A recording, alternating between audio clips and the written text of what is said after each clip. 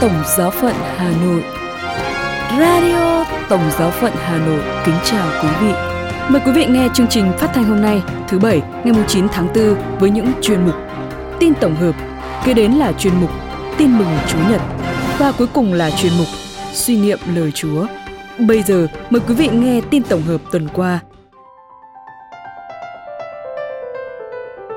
Cùng điểm lại những hoạt động đáng chú ý liên quan đến Đức Thánh Cha Francisco và những sự kiện nổi bật khác trên toàn thế giới trong tuần đầu của tháng 4 năm 2022 sẽ có trong buổi tối hôm nay.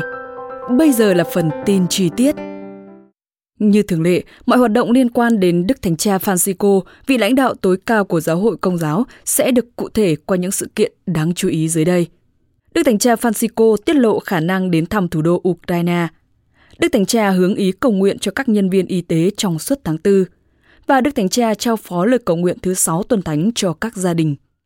Vào thứ Bảy, ngày 2 tháng 4, trên chuyến bay từ Roma đến Malta, Đức Thánh Cha Francisco được hỏi là liệu Ngài có đang cân nhắc việc chấp nhận lời mời từ chính quyền Ukraine để thăm thủ đô Kyiv hay không.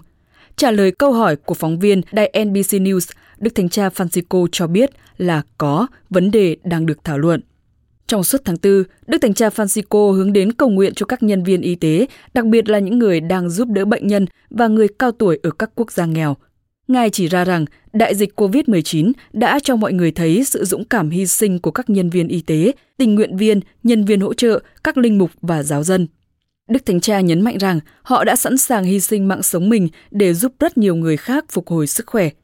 Nhân dịp năm dành cho các gia đình mà giáo hội kỷ niệm 5 năm tông huấn Amoris Laetitia, trong một tuyên bố vào ngày 7 tháng 4, Đức Thánh Cha Francisco đã trao phó những suy niệm và lời cầu nguyện trong ngày thứ 6 tuần thánh năm nay cho các gia đình với sự hỗ trợ của các cộng đồng và hiệp hội Công giáo.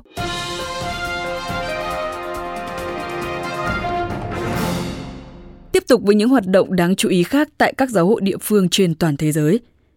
Liên quan đến hòa bình ở Ukraine vẫn luôn là mối bận tâm của các quốc gia trên toàn thế giới. Liên đới với quốc gia này, nhiều hoạt động rất thiết thực đã được diễn ra tại một số địa phương trên thế giới, cách riêng là đối với chính những vị chức sắc tại đất nước này. Cụ thể, sau khi có thông tin Đức Thánh Cha Francisco trả lời câu hỏi về khả năng Ngài đến thăm thủ đô Kyiv của Ukraine, Đức Tổng giám mục trưởng Sviatoslav Shevchuk bày tỏ hy vọng rằng Đức Thánh Cha sẽ thăm Ukraine càng sớm càng tốt. Đức Giám mục Shevchuk ngày 4 tháng 4 cho biết, Giáo hội Công giáo địa phương và các quan chức chính phủ Ukraine đang làm việc để đảm bảo chuyến thăm của Đức Thánh Cha Francisco được diễn ra. Ngoài ra, từ ngày 1 đến ngày 3 tháng 4, Cộng đồng Giáo hoàng Gioan 23 cùng với sự tham gia của hàng chục nhóm Công giáo và giáo dân của xã hội dân sự Ý sẽ diễu hành tới thành phố Lviv của Ukraine để tham gia các cuộc gặp với đại diện các tổ chức dân sự và tôn giáo của thành phố. Những người tham gia tuần hành cũng quyết định sẽ có buổi cầu nguyện cho hòa bình vào Chủ nhật lễ lá và bày tỏ tình đoàn kết với Ukraine thông qua các sáng kiến của Caritas Ý. Liên quan đến Năm Thánh 2025, ngày 4 tháng 4 vừa qua, Ủy ban Mục vụ chuẩn bị Năm Thánh 2025 đã có cuộc họp đầu tiên với sự tham dự của đại diện các bộ trong giáo triều Roma, Hội đồng Giám mục Ý và nhiều tổ chức khác. Trong đó, Ủy ban Văn hóa sẽ có những cuộc họp tìm ra cách kết hợp trải nghiệm thiêng liêng với trải nghiệm văn hóa như lịch sử, nghệ thuật, âm nhạc, kiến trúc. 3 ủy ban được thành lập để phụ trách những nhiệm vụ khác nhau, bao gồm Ủy ban Kỹ thuật, một Ủy ban Đại kết và một Ủy ban Truyền thông. Logo Năm Thánh sẽ được công bố vào cuối tháng 5 sau cuộc thi thiết kế quốc tế. Với tinh thần tương thân tương ái, Giáo hội Công giáo Trung Quốc đã thực hiện Ngày Quốc gia quyên góp cho các nạn nhân thiên tai vào Chủ nhật lễ lá ngày 10 tháng 4. Đây là năm thứ 6 liên tiếp Giáo hội Công giáo Trung Quốc thực hiện ngày này. Theo Fides, cho đến ngày 22 tháng 3 năm 2022, sáng kiến đã quyên góp được 745.187 euro. Khoản quyên góp bao gồm các sáng kiến hỗ trợ sau lũ lụt và động đất ở nhiều vùng khác nhau ở Trung Quốc, núi lửa phun trào ở Guatemala và sóng thần ở Indonesia năm 2018. Chuyên mục Tin mừng Chúa Nhật. Mời quý vị nghe tin mừng Chúa Nhật lễ lá 5C. Bài thương khó Đức Giêsu Kitô, Chúa chúng ta theo Thánh Luca. Khi ấy tất cả công nghị đứng dậy và giải người đến Phi-la-tô. Họ bắt đầu tố cáo người rằng Chúng tôi đã thấy người này xúi giục dân nổi loạn, ngăn cản nộp thuế cho Caesare và còn tự xưng là vua Kitô. Phi-la-tô bảo các thượng tế và đám đông rằng ta không thấy người này có tội gì. Nhưng họ cố nài rằng người này đã làm náo động dân chúng, giảng dạy khắp xứ Giu-đê-a, bắt đầu từ Galilea đến đây. Phi-la-tô vừa nghe nói đến Galilea, liền hỏi cho biết có phải đương sự là người xứ Galilea không. Và khi đã biết người thuộc thẩm quyền Hê-rô-đê, quan liền sai giải người cho Hê-rô-đê cũng có mặt tại Giê-ru-sa-lem trong những ngày ấy. Hê-rô-đê thấy Chúa Giê-xu thì mừng rỡ lắm, vì từ lâu ông ao ước thấy người, bởi đã nghe nói về người rất nhiều, và hy vọng xem người làm một vài phép lạ. Nhà vua hỏi người rất nhiều lời, nhưng người không đáp gì hết. Trong khi ấy, các thượng tế và luật sĩ ở đó tố cáo người dữ dội. Còn Hê-rô-đê cùng các quan lính thì khinh rể và nhạo báng người. Đoạn khoác cho người một cái áo choàng trắng và gửi trả người cho Phi-la-tô. Chính ngày đó, Hê-rô-đê và Phi-la-tô trở thành bạn hữu, vì trước kia họ là thù địch với nhau. Bấy giờ, Phi-la-tô triệu tập các thượng tế, các thủ lãnh và dân chúng lại, rồi bảo họ: các ngươi đã nộp cho ta người này như một kẻ xúi giục dân làm loạn. Nhưng đây ta đã tra xét trước mặt các ngươi, và ta không thấy người này phạm tội nào trong những tội các ngươi tố cáo.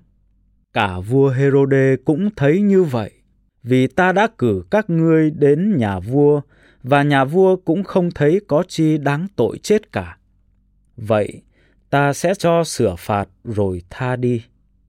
Mỗi dịp lễ, quan tổng trấn phải phóng thích cho họ một người tù. Vậy toàn dân đồng thanh kêu lên: hãy giết người này và tha Ba-ra-ba cho chúng tôi. Tên này vì giấy loạn trong thành và giết người nên đã bị tống ngục. Nhưng Phi-la-tô muốn tha Chúa Giê-xu nên lại nói với dân chúng. Nhưng chúng càng la to hơn và nói: hãy đóng đinh nó vào thập giá.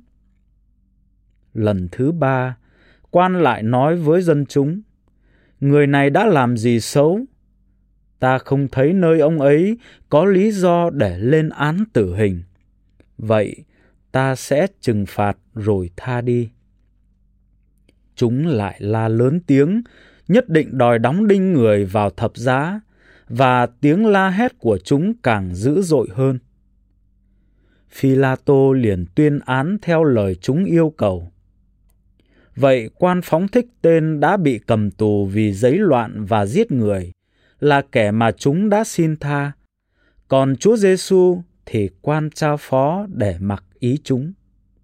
Khi điệu người đi, chúng bắt một người xứ Cyrene tên Simon ở ngoài đồng về. Chúng bắt ông vác thập giá theo sau Chúa Giê-xu. Đám đông dân chúng theo người, có cả mấy người phụ nữ khóc thương người. Nhưng Chúa Giê-xu ngoảnh mặt lại bảo họ rằng: hỡi con gái Giê-ru-sa-lem, đừng khóc thương ta, hãy khóc thương chính các ngươi và con cái các ngươi. Vì này sắp đến ngày người ta sẽ than rằng: phúc cho người son sẻ, phúc cho những lòng không sinh nở và những vú không nuôi con. Bấy giờ người ta sẽ lên tiếng với núi non rằng: hãy đổ xuống đè chúng tôi, và nói với các gò nổng rằng: hãy che lấp chúng tôi đi. Vì nếu cây tươi còn bị xử như vậy, thì gỗ khô sẽ ra sao? Cùng với người, chúng còn điệu hai tên gian ác nữa đi xử tử. Khi đã đến nơi gọi là núi Sọ, chúng đóng đinh người vào thập giá cùng với hai tên trộm cướp, một đứa bên hữu và một đứa bên tả người. Bấy giờ Chúa Giê-xu than thở rằng: lạy Cha, xin tha cho chúng, vì chúng không biết việc chúng làm. Rồi chúng rút thăm và chia nhau áo người. Dân chúng đứng đó nhìn xem, và các thủ lãnh thì cười nhạo người mà rằng: nó đã cứu được kẻ khác, thì hãy tự cứu mình đi, nếu nó thật là Đấng Kitô, người Thiên Chúa tuyển chọn. Quân lính đều chế giễu người và đưa giấm cho người uống và nói: nếu ông là vua dân Do Thái, ông hãy tự cứu mình đi. Phía trên đầu người có tấm bảng đề chữ Hy Lạp, Latin và Do Thái như sau: người này là vua dân Do Thái. Một trong hai kẻ trộm bị đóng đinh trên thập giá cũng sỉ nhục người rằng: nếu ông là Đấng Kitô, ông hãy tự cứu ông và cứu chúng tôi nữa. Đối lại, tên kia mắng nó rằng: mi cũng chịu đồng một án mà mi chẳng sợ Thiên Chúa sao? Phần chúng ta, như thế này là đích đáng, vì chúng ta chịu xứng với việc chúng ta đã làm. Còn ông này, ông có làm gì xấu đâu. Và anh ta thưa Chúa Giêsu rằng: lạy Ngài, khi nào về nước Ngài, xin nhớ đến tôi. Chúa Giêsu đáp: quả thật, ta bảo ngươi, ngay hôm nay, ngươi sẽ ở trên thiên đàng với ta. Lúc đó vào khoảng giờ thứ 6, tối tăm liền bao trùm cả mặt đất cho đến giờ thứ 9. Mặt trời trở nên u ám, màn trong đền thờ xé ra làm đôi ngay chính giữa. Lúc đó Chúa Giêsu kêu lớn tiếng rằng: lạy Cha, con phó linh hồn con trong tay Cha. Nói đoạn, người trút hơi thở. Thấy sự việc xảy ra, viên sĩ quan ca tụng Thiên Chúa rằng: ông này quả thật là người công chính. Và tất cả dân chúng có mặt thấy cảnh tượng đó và chứng kiến những sự việc xảy ra, liền đấm ngực trở về. Đứng xa xa, có những kẻ quen biết người và mấy phụ nữ đi theo người từ xứ Galilea, họ cũng chứng kiến. Đó là lời Chúa. Trang suy niệm.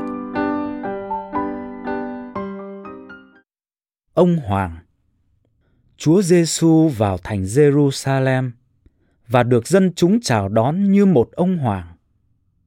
Người cưỡi lên lưng lừa để tiến vào thành. Dân chúng hoan hô để chào đón. Người thì trải áo xuống đường, người thì bẻ cành lá để vẫy chào. Ai ai cũng hồ hởi, vui mừng trước sự tiến vào của Chúa Giêsu.